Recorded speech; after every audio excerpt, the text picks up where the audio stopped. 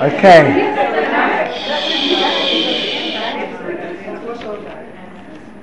Good evening. How are you all? How was that week of working on Shalom Bayis? What was our homework again? Well, everyone looks a lot happier than they did last week. I was going to take a picture of the socks one day. No, really fair. You do a picture? No, I was thinking I said my socks on the floor. That was his answer to everything. I don't leave my socks on the floor. Of course, that's his response. He really does. Okay, so we have to discuss the last week we posited the socks on the floor issue. Okay, I want to do directions for washing clothes. okay, so I want to explore it in a little bit more depth. Let's just summarize what we spoke about last week, and then take it from there. We spoke about that there's really three stages to the way that a relationship is formed, as described in Bereshis. That starts off with man is created male and female, separated and put back together again. But this time, the way a new chidush in the way it works. If man and female were created together, so that be together would be imperative. They would have no choice. Saying the same as we did last time, but just a slight addition. When you choose to have something, as opposed to when it's thrust upon you, it's much deeper, because it's coming from a deeper place inside. So the relationship between man and woman, when they actually choose to be connected, is a deeper than if they would be connected automatically. That's what we said. So we said there's really three stages. The first stage is that they're separated in order to connect on a much deeper level, and that connection creates a single organism. That was the second point. And that single organism has to have a goal and a direction. If you have two people, if you have two limbs, and this hand wants to go in one direction, the other hand wants to go in a different direction, so it's very difficult to do anything. But if you're focused, and the more focused you are, the better it is, the more it works out, and the better off you are in marriage. Good? Yes? So you all went back to your husbands and you discussed and you decided exactly where your goal orientation is to the detail, and I'm glad that was sorted out. The goal is, Them to stay away the entire time you're going through the whole summary. That's what I'm saying, you have to have high aspirations. Okay, so that's the format. Now what we're going to go on to is the sock issue. The sock issue is... Could it also be shoes in the living room? The sock issue is... Socks, shirts on the floor. There are a few other Shoshana suggested to me.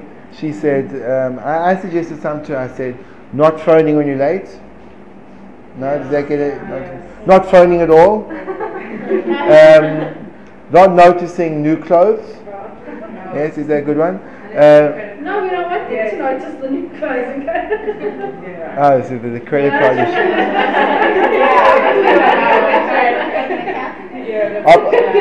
Two options. Either it's you have to notice the new clothes and not notice the credit card, or alternatively... It's not work, just make a look. I got you. Verbally appreciating daily all that you do for your house and kids. Yes. Yeah, appreciate that. So there's... So let's go... That's a big one. Daily. Yes. Daily. Did we say hourly? Did we say hourly? That's more important. Well, daily I think is already a big one. Good start. Good start. Okay, so you've got this basically as follows. Let's start off with the issue of differences, and this week I want to discuss something which I think is crucial to the dynamic of the relationship. If you had two roommates of the same gender get together and having to live in the same room for an extended period of time, it's a little bit tough, because any two people have grown up in different houses, and any two houses, by the very nature, see, how come when the baby comes out then everyone smiles and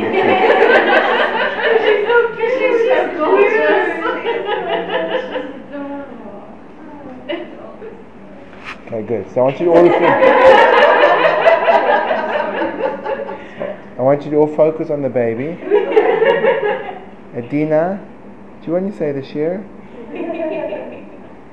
No. So when you have two people together, regardless of specifically if you're the same gender and you're coming from two different houses, it's hard because any two families have got their own family culture and their own family values and the way they do things. So if you put two people together who haven't had that same type of experience, it's a struggle because you work in different ways. This is actually a crucial thing. Taking out for the moment the gender difference, the very fact that we've grown up with different models. I don't mean to speak from personal experience, but I just speak as a random couple. Say, for example, there would be two families, and in the one family, the way you'd express gratitude is you'd say to the person, "Wow, that was amazing, thank you very much." And in the other family, the way you express gratitude is you'd give them something, give them a present. So now, those two people get married. So that's just a family culture thing. It's got nothing to do with gender. So what happens is, one of the couple does something for the other. So the husband, let's say, says, "Wow, that's amazing, thank you very much." And the wife, let's say, says, "Well, he obviously doesn't mean it because he'd give me something." and then what happens is, then the husband does something for the wife, and she doesn't say anything, but she does give him something, but she doesn't say anything. Says, "Well, she's obviously not thankful." So in other words, when you have that, it's a different system. Now, if you don't identify those models, what happens is you land up creating tension, which is purely based on the fact that you have different upbringings, but it's not objective. And often it's very hard to see that you've got a different model, because what you see is I don't see myself as a model. I see myself as right. Correct? Amazing, hey? She's working on a bike. On the car, she made a vow not to say things. She's doing so well so far. So when you got your model, so you just think you're right. You don't think it's an issue of this is the way I was brought up and this is a particular characteristic of my family. Rather, you think this is the way things are done. Are you relating to that? Yes. So therefore, it's very hard because you don't. It becomes an issue of right and wrong, not an issue of this is the way we did it and the way you did it. Neither is right nor wrong, and we just have to kind of figure out what our systems are and then learn to work together. So that's the first problem. Two people, two different houses, putting them together, problems because you're different. Then, if one of those people is a man and one of those people is a woman, it makes it even more complicated because men and women work very differently. Men work properly and women don't. It just doesn't work. It's so frustrating. It is so frustrating. You just never know where you stand. You never know what the mood's going to be like. They blow over from time to time, and you have no idea what you're going to wake up to the next morning. So it's just the most frustrating thing in the world. Now you have no idea what the expectations on you, because it could be today you said something, and if you say the same thing tomorrow, you'll fire and brimstone. And it could be if you don't say the same thing the day after, you'll be in trouble. So it's very difficult when you've got men and women, because women understand women, apparently, so they say. Men understand men, but women don't intuitively understand men, and men certainly don't ever understand women. So it's a problem. So you've got the different families and the different genders, and now you're putting those together, so that's a problem. And you're saying, okay guys, get along well together. What are the chances? Let's be honest. Let's be frank. The chances are pretty slim. Sorry, I'm just giving you a chizuk. So I don't mean to throw you into the...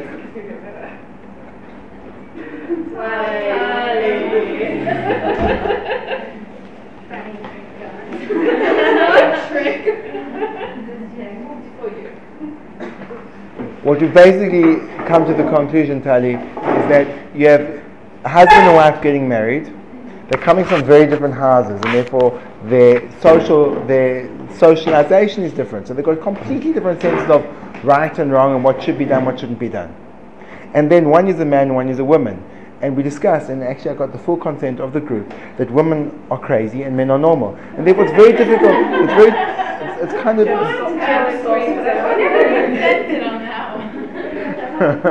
So it's a very difficult thing, and you're putting those two people in the same place and you're saying, okay guys, get along. So the chances are extremely slim. Let's face it. So now, it makes it even more problematic when we introduce the following principle, that people aren't really that quick to change.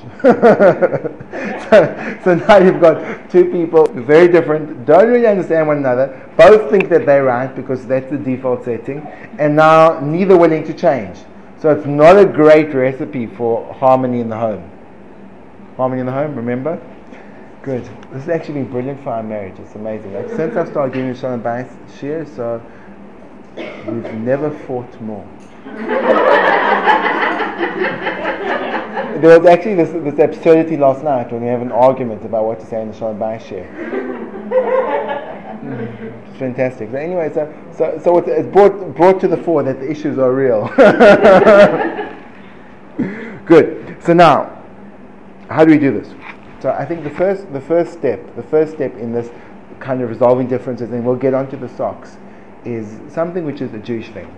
And that the Gemara says the following thing. The Gemara says, Aboim Yom Kodim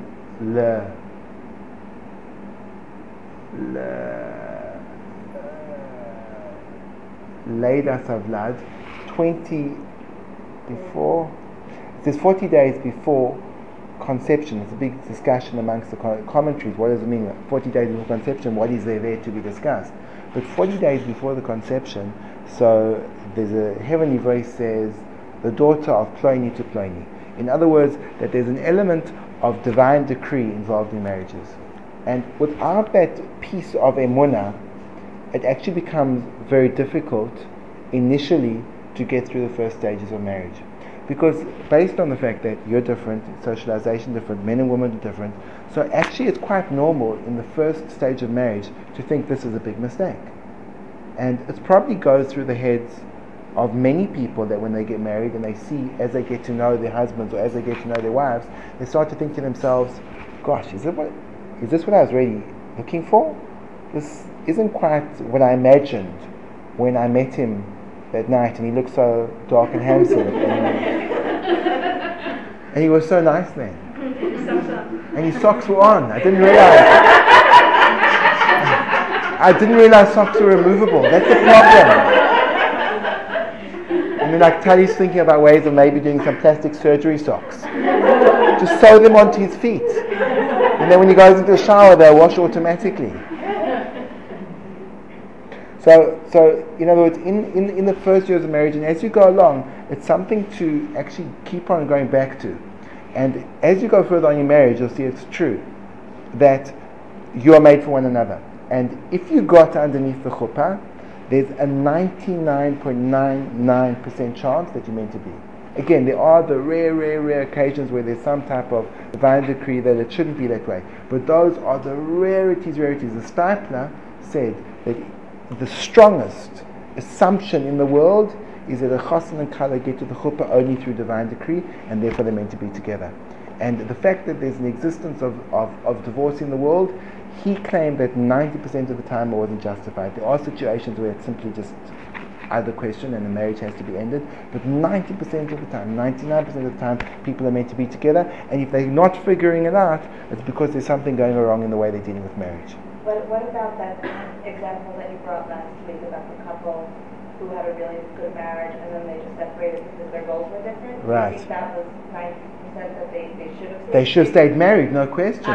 They could have stayed together because they worked. It worked for 27 years. They were married. Except just because you're meant to be together is no guarantee. In other words, you have to work on it. You have to work on it. But that's the kind of the consolation. That as strange as it may seem, and sometimes it is quite tough. Sometimes you think, really, is this what I'm getting in for? And often, there's different Yetzirahs which creep in, and they say, is this really, am I meant to be going through difficulty? But that's the nature of marriage. The nature of marriage is, and that's why it's so important that of the basis of what marriage is based on. We didn't discuss this last week, but the truth is, it's a fundamental point. The marriage is not based on, people say, well, what's the fundamental? What's the foundation of marriage? What would you say? Foundation of marriage? Love. Next. Trust. Communication.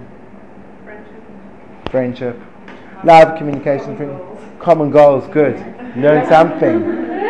So the truth is that if you say it's based on love, This is actually a quote from Rav Albi. He has this small pamphlet which he wrote for grooms, and he says, "Tell me, young bocha, what is the basis of marriage?" So the bocha says, "Love." So he says, it could be that there'll be times in your marriage when you don't love your wife. So the bocha replies and he goes, "Chas v'sholem, chas v'sholem." He says, when I say love, I don't mean what they call on the street love. I mean the deep expression of connection. So he says, and there'll be times when you don't feel that. It could be that there are times in your marriage where you hate each other. So he says, if the basis of love, what's going to hold your marriage at that point in time? What's going to stop it dissolving? So he says, if you say it's communication, there'll be times in your marriage, some people, the majority of the time, when you have no idea what he's saying, and he has no idea what you're saying, so you can't base on communication. So love and communication are out. What you need to see is that there's commitment. The commitment essentially is what we said to begin with, and that's the emunah. That's the loyalty, that you know you're meant to be together, and therefore come what may. There's no communication and there's no love, but you still go because you know that the only way a marriage will ultimately get there is by going through those dark periods. Nothing goes smoothly all the way along. So what keeps you going is the commitment and the knowledge that this is meant to be. Now the question is, great, perfect, but you don't want to live through a marriage which is just based on emunah. You'd rather live on a marriage which is, it says that the emunah is always in the darkness. You'd like to have a little bit of light as well. So what's the fundamental thing which gets rid of what helps to create that union? So now there's a Rambam, and the Rambam goes through the different halachot of the husband to the wife and the wife to the husband. But what's prevalent in both of them, the way that there has to be a relationship, the way there has to be a connection to one another, and I think this is possibly one of the most fundamental points of marriage, is, don't laugh, see, vow to silence. It's amazing. She didn't tell you that I made her make a vow. One of the most fundamental points of marriage is what's called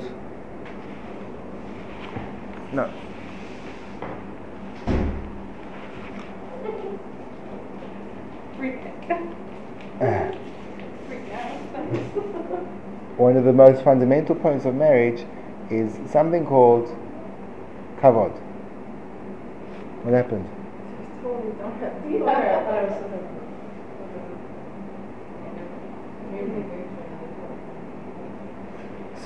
So one of the most fundamental points of marriage is kavod. Kavod literally translated means respect or honor. Honor. In other words, honor is this huge thing, and essentially it's the primary thing in marriage, and I'll try to explain to you why. And there's two ways that people seek honor in this world, and the one is perhaps the distorted perception, and then I'd like to discuss the Torah perspective of what honor is. Generally, we think of honor in the following thing. I want honor, which means I want people to look up to me, I want respect, I want people to give me credit for who I am. Now, you could think as follows. You could think that the credit I want, the honor I want, it's like a transaction. You're just going to honor. Okay? It's at that point in time where you realize when I'm speaking too much of a monotone, and then when I see like majority glazed eyes, so that's when I start to get a little bit concerned. So I think it's time for some light relief. So we'll discuss something like the Monty Python dead parrot syndrome. People think in the following way. Then I want to give honor to someone. So now where does the honor lie? I want to give someone respect. So it's almost as if the honor lies by the respecter, the honorer. I've got respect, and it's like I've got cash. So I say, okay, listen, I want to give you honor. So here you go. This honor is represented in, try to make it more audio-visual. So this honor is represented in, good always helps to shuffle money around. So this honor, imagine this honor is represented in this 100 shekel note. And now what I want to do is I want to take the honor and I want to give it to you. So in other words, so I've got the honor in my hand, and I want to give the honor to you. So in other words, the honor lies by me, and if you, the one who wants to be honored, wants it, you have to come to me to get it. Following me? In other words, that's why people go searching for honor. Because they understand that unless he appreciates me or she appreciates me, there's no way I can get it. So I have to go look for people to appreciate me, and that gives me the kavod. You following me? And therefore, in other words, in that relationship, if I give someone else honor, it means I'm giving to them something for me, and in that relationship, they're on top and I'm underneath. So I feel that by me giving them honor, I'm creating a relationship where they're on top of me. No, not getting so clearly across. Gosh, let me try and think of another example. 1 second. So you've got this 100 shekel note, honor. Were they beholden to you? Let's say. I think, in other words, our perception of honor is a little bit, our misperception is a little bit like flattery.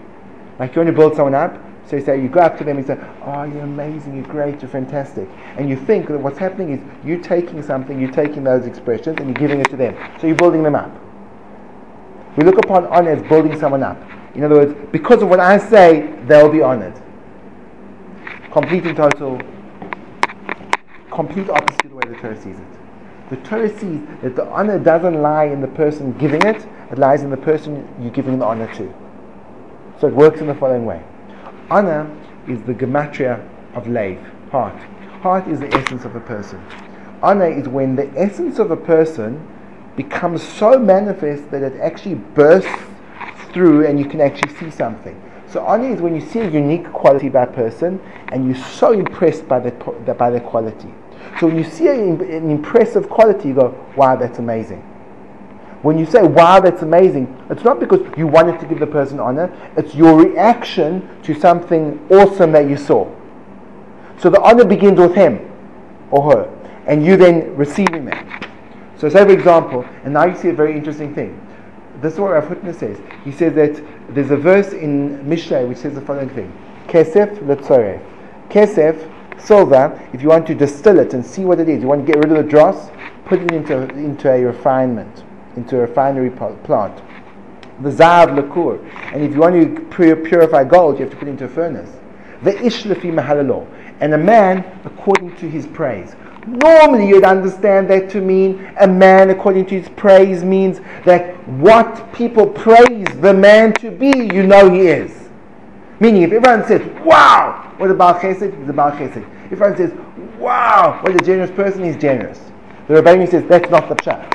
He says, a person according to who he praises is the deepest indication of who he is. Or she.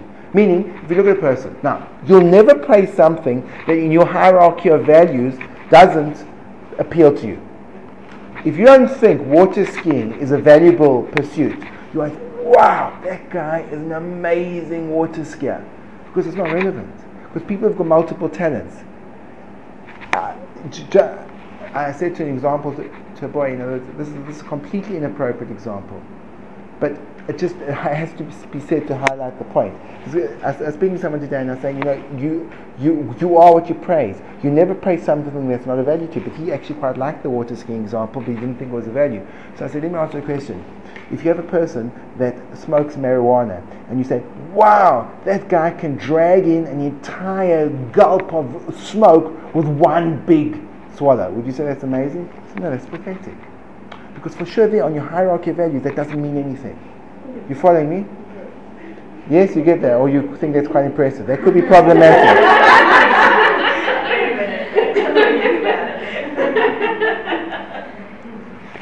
I was trying to play safe there. I thought everyone's going to. Then people come afterwards and say, "Who was that person?"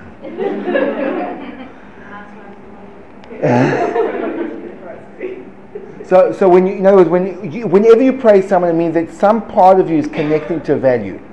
And obviously, the higher the value is on your scale of hierarchies, the more impressed you'll be. If you see someone that does something that's really close to your heart, you go, that's amazing. And that's why people praise different things. Someone will see a person that gives charity and they'll say, what a beautiful thing to do. And someone else will say, yeah, it's okay. Someone else will see a person that's examples? You're part of the share? Feel free to contribute. see a person that's brilliant with taking care of a child. And you go, wow, that's amazing. You keep the child so calm. So you say, wow, that's impressive, because that's something that you value. In other words, based on what you value, you praise. Now, when you praise something, you're actually establishing a relationship. And in that relationship, saying, when I see that person, I feel almost, I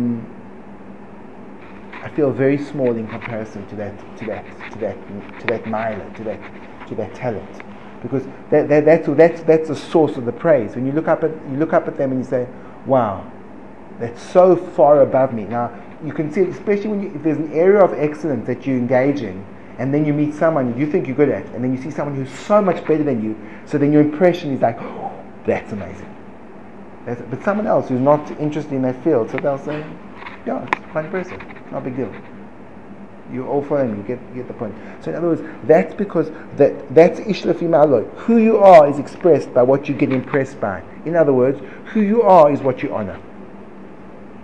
Now there's an interesting corollary to this. Not only that, but when you honor a person, what actually happens is, in order to honor a person, it's not that what we previously thought was when you want to honor a person, so you say, okay, I'll give you the honor. Or it's coming from you to them. What we're saying now is it's coming from them to you. You're receiving it. You're looking up at them and say, what an amazing thing, and that's impressing you. Impressing you is literally what to impress means, to take something and to push it down and then it makes a mark. So when you get impressed by something, it means it leaves an impression. It means it changes you. So when you honor a person, it actually makes you it gives you a connection to the thing you're honoring. You actually become a little bit like that. It's already there, but the more you get impressed by it, the closer you are to that value, to that whatever it is. Are you following me? So therefore, it makes sense of an interesting Mishnah in Pirkei Avot. The Mishnah says, Eizehu mechubad ha-mechabed et habriot. Who is honored? The one that honors the creations. And Rabbeinu Yonah says as follows: if you honor other people, so that means that you're constantly connecting, you're seeing inside someone else something which is, wow, that's amazing. Now what happens is, you start to become the thing that you're seeing, the thing is amazing, because that's a distillation of who you are. When you praise something, that's who you are. The more people you honor, meaning in the areas of productivity and good things, the more people you honor, the better off you are. The better off you are, the more you have those traits. So when you honor everyone, mechabed et habriot, it means that you're such a broad person that you actually have all these minors that these people have. And then, as a result, you will become mechubad. They will honor you because they'll see in you what's in them. So automatically they'll praise you. So if you really want to be honored by other people, you have to connect to this honoring them, and then you'll... So there's a story about two brothers, twins. They grow up in the same school, in the same town, with the same parents, in the same house. And what happens? One brother becomes a tzaddik gamur, and the other brother becomes a rasha. What happened? They had the same education. So an interested party, Rav goes and he wants to interview both brothers. He goes up to the first brother and he says, tell me, he says, how come you're such a tzaddik? So he says, nah, I'm not really a tzaddik. He says, well, how come you feel as like, you certainly not like your brother, what happened? So he says, I'll tell you the truth. It's the city I grew up in. Well, tell me about the place you grew up. He said, you cannot believe the little shtetl I grew up in. The chazan, he davened beautifully. His voice was sweet. He gave all these feeling and sincerity into his tefillahs. I was so overtaken by the tefillahs, I couldn't not be moved. And the Rav was such an expert. He knew Shas backwards and forwards. He was amazing. And the rich people, they were so generous. And the shopkeeper was scrupulously honest. He says, how could I not come out like this? So then they go and they see the other brother, and they say, tell me, how is it that you came out, tell me about your upbringing. And the brother says the truth. He says, I grew up in such a horrible place. I grew up in this horrible town, and I think that's what knocked me. He says, well, tell me about your town. So he says, the chazan, he was an absolute amarit. He knew nothing. He just spent his time davening. And The Rav, sure, he knew Shas, but he had no deep understanding. And the shopkeeper, he was such a captain, he didn't know how to round the corners. Everything was this and this and this, so pedantic, it was horrible. And the rich people, they were just completely no savvy, they were giving their money away. So, the fascinating point is that the way you respond and the way you connect to the place around you actually makes you into who you are. And when you respond, and now you come into another chiddush. So now, you need kavod. That's a fundamental point of a relationship. But the kavod is not so easy. Because to find the kavod, you need the ayin tova. Because without the ayin tova, there's always two ways of looking at something. And if you find the point of maila, so then you become bigger, and now what happens is, that's how you're going to connect. Because if you find the point of maila, so then you see, wow, that's amazing, and then that becomes you, and then the two of you can connect. If you look at the negative side, so then it's called something called leitzanut. Now, this is an interesting thing. Leitzanut, the Mesilas Yesharim lists it as one of the worst traits possible. Leitzanut means cynicism, or mockery, or making light of. Leitzanut does exactly the opposite to kavod. Kavod sets aside the value and says, wow, that's amazing. Leitzanut makes a joke out of things. It's nothing. I don't even know, like there's some people who they can mock everything. And people who mock everything, you generally see they have a life which has got there are very few values in their life. Because values requires a certain amount of weight attached to a given value, a given ideal. If you just make fun of things, so then nothing is value. There's this grand equalizer. Leitzanut is a grand equalizer which makes everything into just being trapped. Okay? Should we just stop now for some brief revitalization? Any questions so far? Giving those glazed eyes, looking around. Can you just give an example about the cover, the dynamic of Good. In marriage? In marriage. So now you go and you look at your husband. Now your husband put his socks on the floor. It's like really upsetting. So he put his socks on the floor. So what do you do? How do you deal with that? So you can focus on the socks, but the chances are he does other things. Like it may be, and other things are not necessarily negative. Thank you. He does other things. It could be that the fact that he's in charge of the finances. So that shows a sense of responsibility. So you say, isn't that amazing? Like he's taking care of me. So I can relate to that sense of responsibility. There's something which is praiseworthy. There's something which has weight. That's amazing. So when you see that, so then you get a different impression. If you focus on that, it was like this. You've got a freedom of choice. The choice of connecting in marriage essentially is a choice of what you focus on. If you focus on the negative, so you build up like the brother who became a Rasha, you build up you can build up a description of your husband as a horrible louse. Or you can build up a description of your tzaddik as your husband as a tzaddik.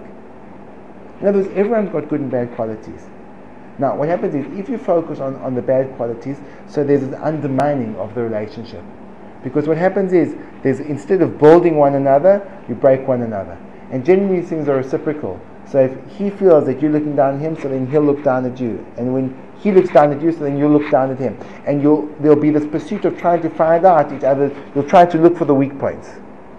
And what will happen is, in that weak point, you'll see the leitzanut creeping in. You'll even mock the good things that he does.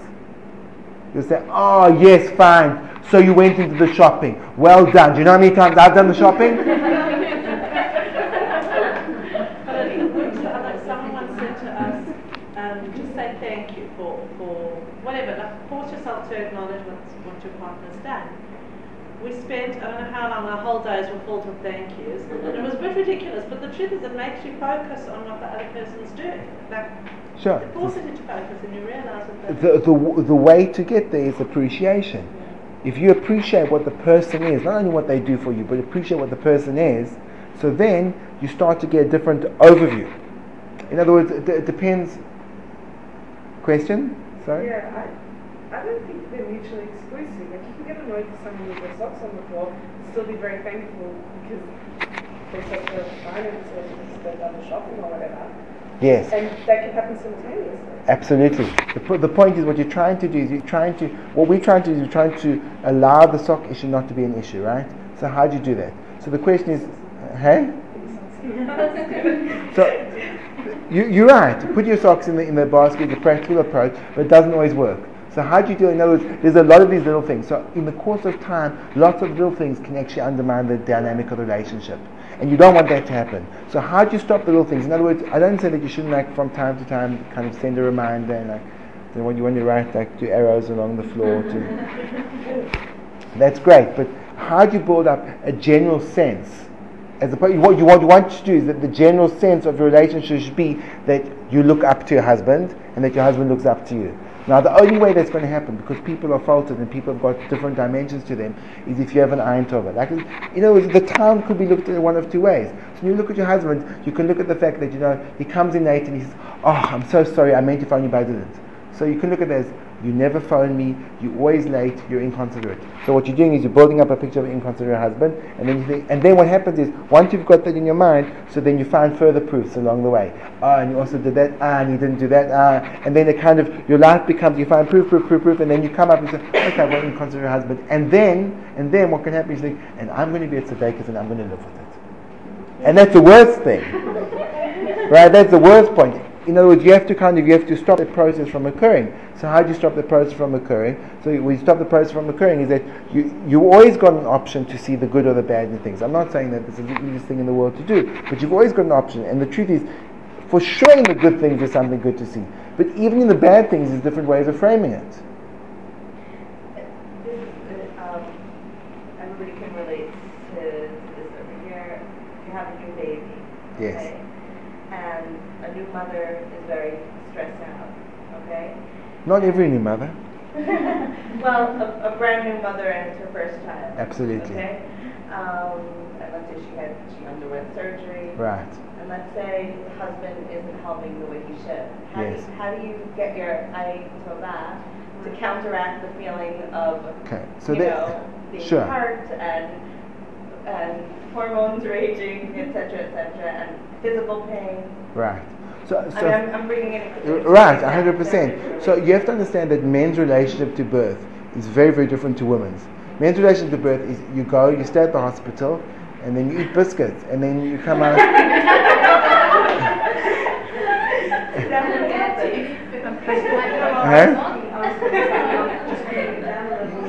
It's very easy not to everything is fine.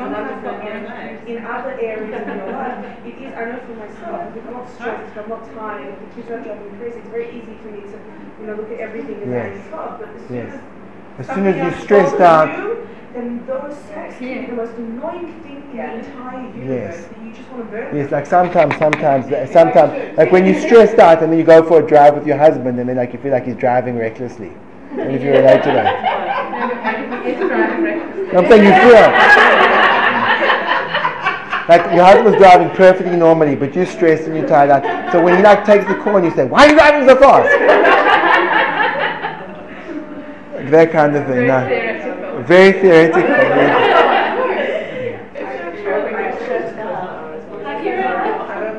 So, okay, for 1 second. I don't think it's realistic what you're saying. Because no husband is terrible and no husband is sadistic. Everyone's somewhere in the middle. Yeah. So, and it's not realistic to have to respect somebody the whole time. You just can't have a relationship like that the whole time. Sometimes a husband deserves to be shouted at. It's not realistic to always have an Ein Tova. It's not realistic emotionally because nobody can always maintain that. And sometimes you want to scream at someone and your husband deserves to be screamed at. And sometimes, and it's not realistic. It's not realistic. It's not realistic. One second. What did I do? It's like it's a nightmare. Like I've got my wife multiplied by 15.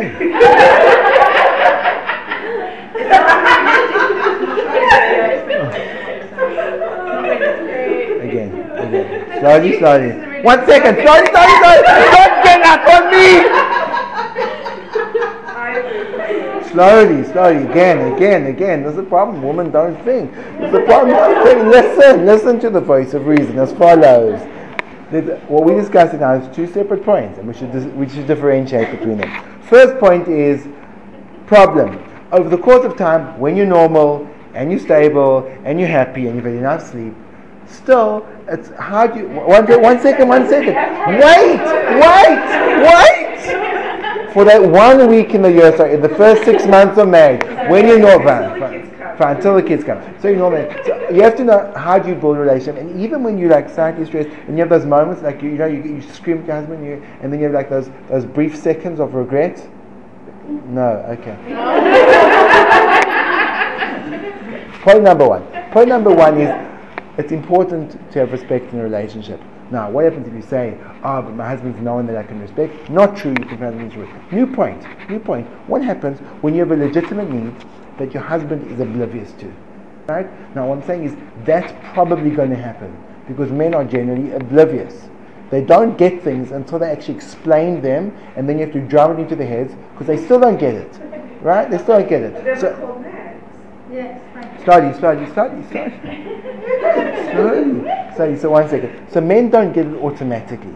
Now, women think that's a problem. So they hold it against men that they're not women. It's like one of the grandest faults that a man can have is he's not a woman. So when men need to explain things, women they already feel that they shouldn't be doing this, and they're doing it as a favor because it should be self-evident. So step number one is it's not self-evident. In other words, when a man has got absolutely zero connection to pregnancy and birth and hormonal changes. So he has no idea what it means. So that's where communication comes in. Communication, a vital thing. The Rambam, when he writes the halacha of how a man has to treat his wife, he says specifically dibur benachat. Now benachat, dibur benachat. The function, we could discuss this more. The function of what's the time? How long have we got? You're lying. Okay, so there's a discussion exactly what dibur is. Dibur is a fascinating thing. Speech is a fascinating thing. Speech is if you look at what the tongue is. The tongue is a very strange limb. It's the only limb, the only physical body part that you use to create abstract concepts and then bring them into the world. In other words, even though you communicate through body language, but the pure abstraction of a thought, a concept, an idea, only comes around by the movement of your tongue. So what the tongue does is it takes a thought, which is in your mind, and it brings it out into the open. You following me? That's why the dibur is known as a connector, because the only reason you speak is so someone else can hear. So dibur is the way that you take something inside and you bring it to the outside. Now, in a lot of the commentators, they say that the expression of dibur is known as the fruit of the lips. Now, the way fruit grows is you plant a seed in the ground, and then a tree blossoms, and then the tree produces fruit. So in order for there to be fruit, there has to be a seed, and the seed has to be planted, and then it has to bear fruit. So the one function of speech is to bear fruit, meaning if I have an idea in my mind, let's say the idea in my mind is you have to give your husbands more or some or honor, and you have to focus on their good points. And let's say that you take that on board, and the following week you actually find whole new areas where you can say, wow, that's amazing what he does. So what's happened is there's been a seed which has brought forth the fruit. You following me? Yes?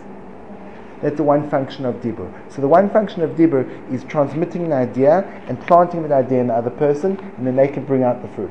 There's another idea of dibur. The other idea of dibur is purely connection. The one idea of dibur is to take an idea and transmit it, and the other idea of dibur is that simply through discussion you feel bound to one another. You have to connect. By me expressing, I'm not that there's information that I'm giving, not that I'm telling you wisdom, but I'm just expressing myself. And when myself comes out through my speech, and you receive myself, so then we connected, because a part of me is coming to you. Yes? Okay. So now, that is one of the fundamentals of marriage, is communication. Communication, meaning that you have to be able to, because your husband is not going to have any clue what you're going through. And the more explicit you can be in describing exactly what you're going through in a way that he's able to grasp it, the better off you are, because then he sees your perspective. And the truth is, I speak to Bochum, and you have no idea how clueless men are before they get married. I mean, maybe you do, but it's incredible. Well, I suppose because you learn along the way, but you understand nothing. You actually understand nothing, and every single step has to be explained because it's a very, very foreign experience. So I think there's 2 points. First of all, the one discussion: how do you build up the right dynamic of a healthy relationship? You need COVID. That's vital. That's vital. A new point: what happens when you're going through something and COVID doesn't help? Because right now you have a need, and your husband isn't seeing your need. So then you have to open up his eyes to the need. Now, if you open up his eyes to the need in a way that, again, it doesn't have to be nagging. It doesn't have to be nagging. It's not 2 options. Either you say nothing or you nag. There's a middle ground that you say, listen, I just want you to know what I'm going through. This is what I feel like. And then you go into graphic detail about the fact that, have you ever had a major mood swing in a day? So he says, no. So he says, this is what I feel like. You wake up in the morning, and the fact that there are sheets on the bed and they aren't pristinely clean is incessantly annoying. And then you walk through the house and you see the things on the floor, and it drives you crazy. And then a child cries and it makes you insane. It's almost as if everything is amplified 1,000 times. So he says, really? So you go, yeah. He said, that's horrible. How can I help you? You're very clever. Get yourself together and go.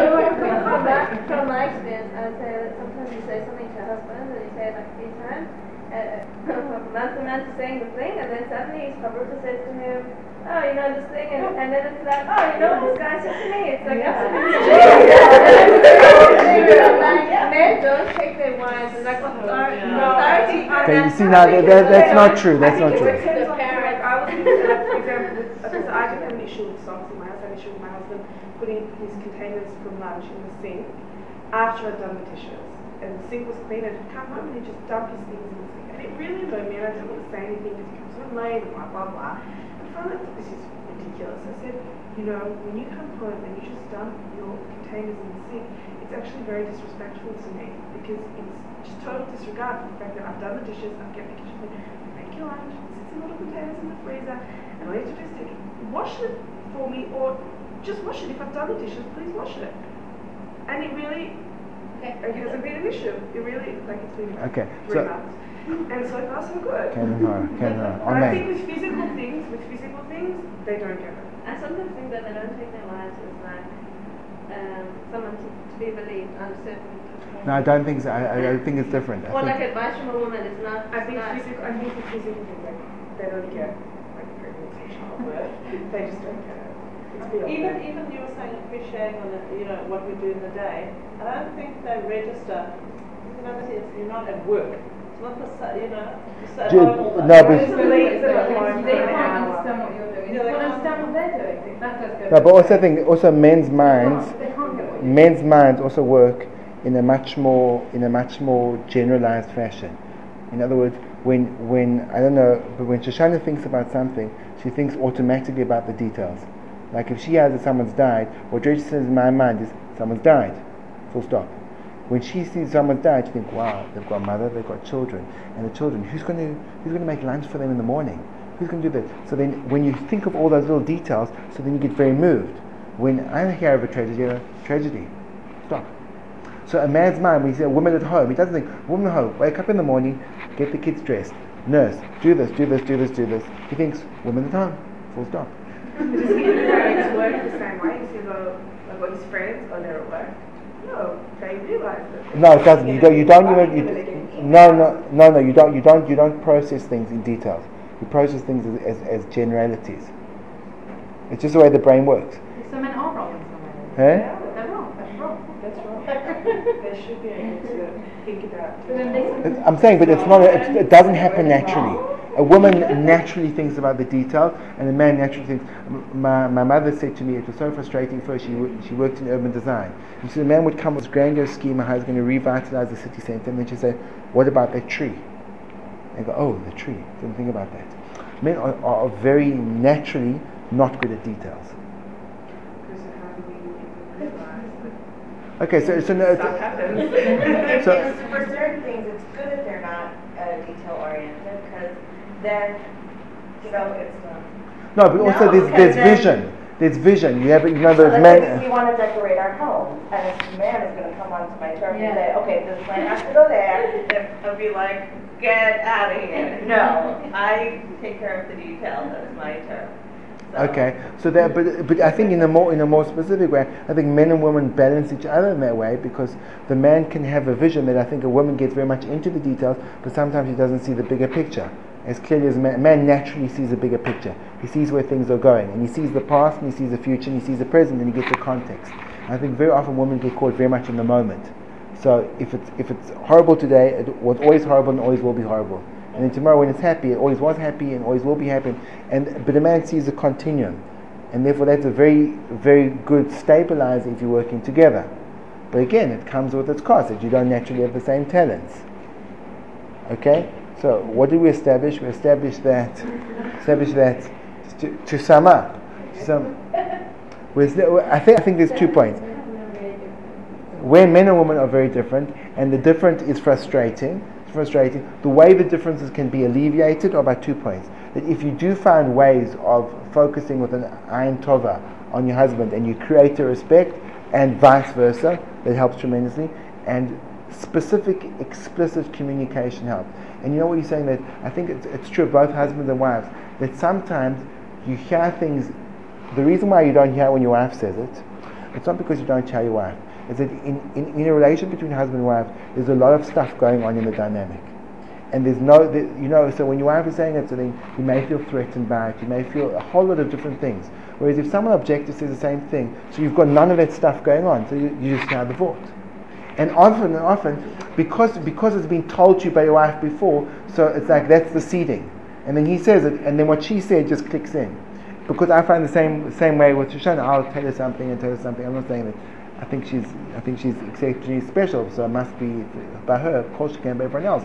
But I'll say something, and then she said, and I spoke to my friend Esther, and she said that, and I say, but I've been telling you that for years. Because I think that's the nature. In other words, when it's hard to step out of a relationship, and just often there's other stuff going on, especially if you're tired, and especially if there's something else, and especially if you're a little bit, not so happy with one another.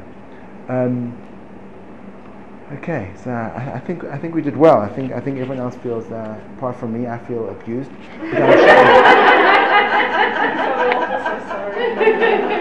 But I'm sure you all feel that you feel. I think that's the purpose of this. I think it's important to. I feel that was a good vent for everyone. Good. If that will alleviate some of the stress, please, I'll be willing to do this on a regular basis. So I think those are 2 things to focus on, and let's give it a trial run. Focus on trying to find the points where you can look up and say, well, it's amazing, and then to be influenced by. Try to be influenced by, because that puts you that pulls you together, and also to communicate explicitly and not to make assumptions. I think assumptions are a very dangerous thing, because often what happens is you make an assumption, you go, well, how can he not see this? And then you go to the next stage, obviously he is seeing this, and he's deliberately ignoring it.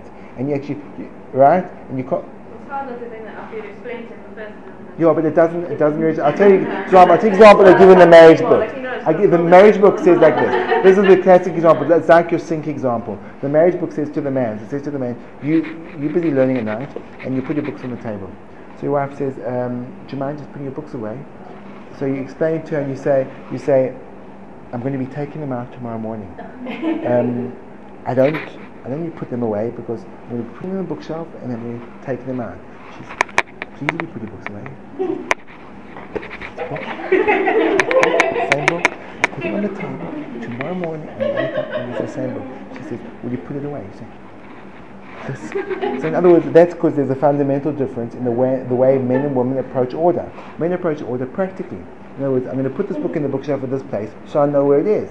And now it doesn't need to be there because it has to be accessible. Women approach order from an emotional thing. When the house looks tidy, I feel good. And when it looks untidy, I don't feel good. Men don't understand that. What do you mean feel good? If it's in the place, why should I waste my time? Put it there, take it out, put it there, take it out. So there's a lot of those differences. So the minute you're aware of those differences, so it just gives you a little bit of space. It just gives a little bit of space between the two of you that you don't unite each other's throats for just being different, for being men and women. And next week we'll discuss the ultimate solution to everything. No, not really. Not really. Okay. Thank you, ladies. Thank you.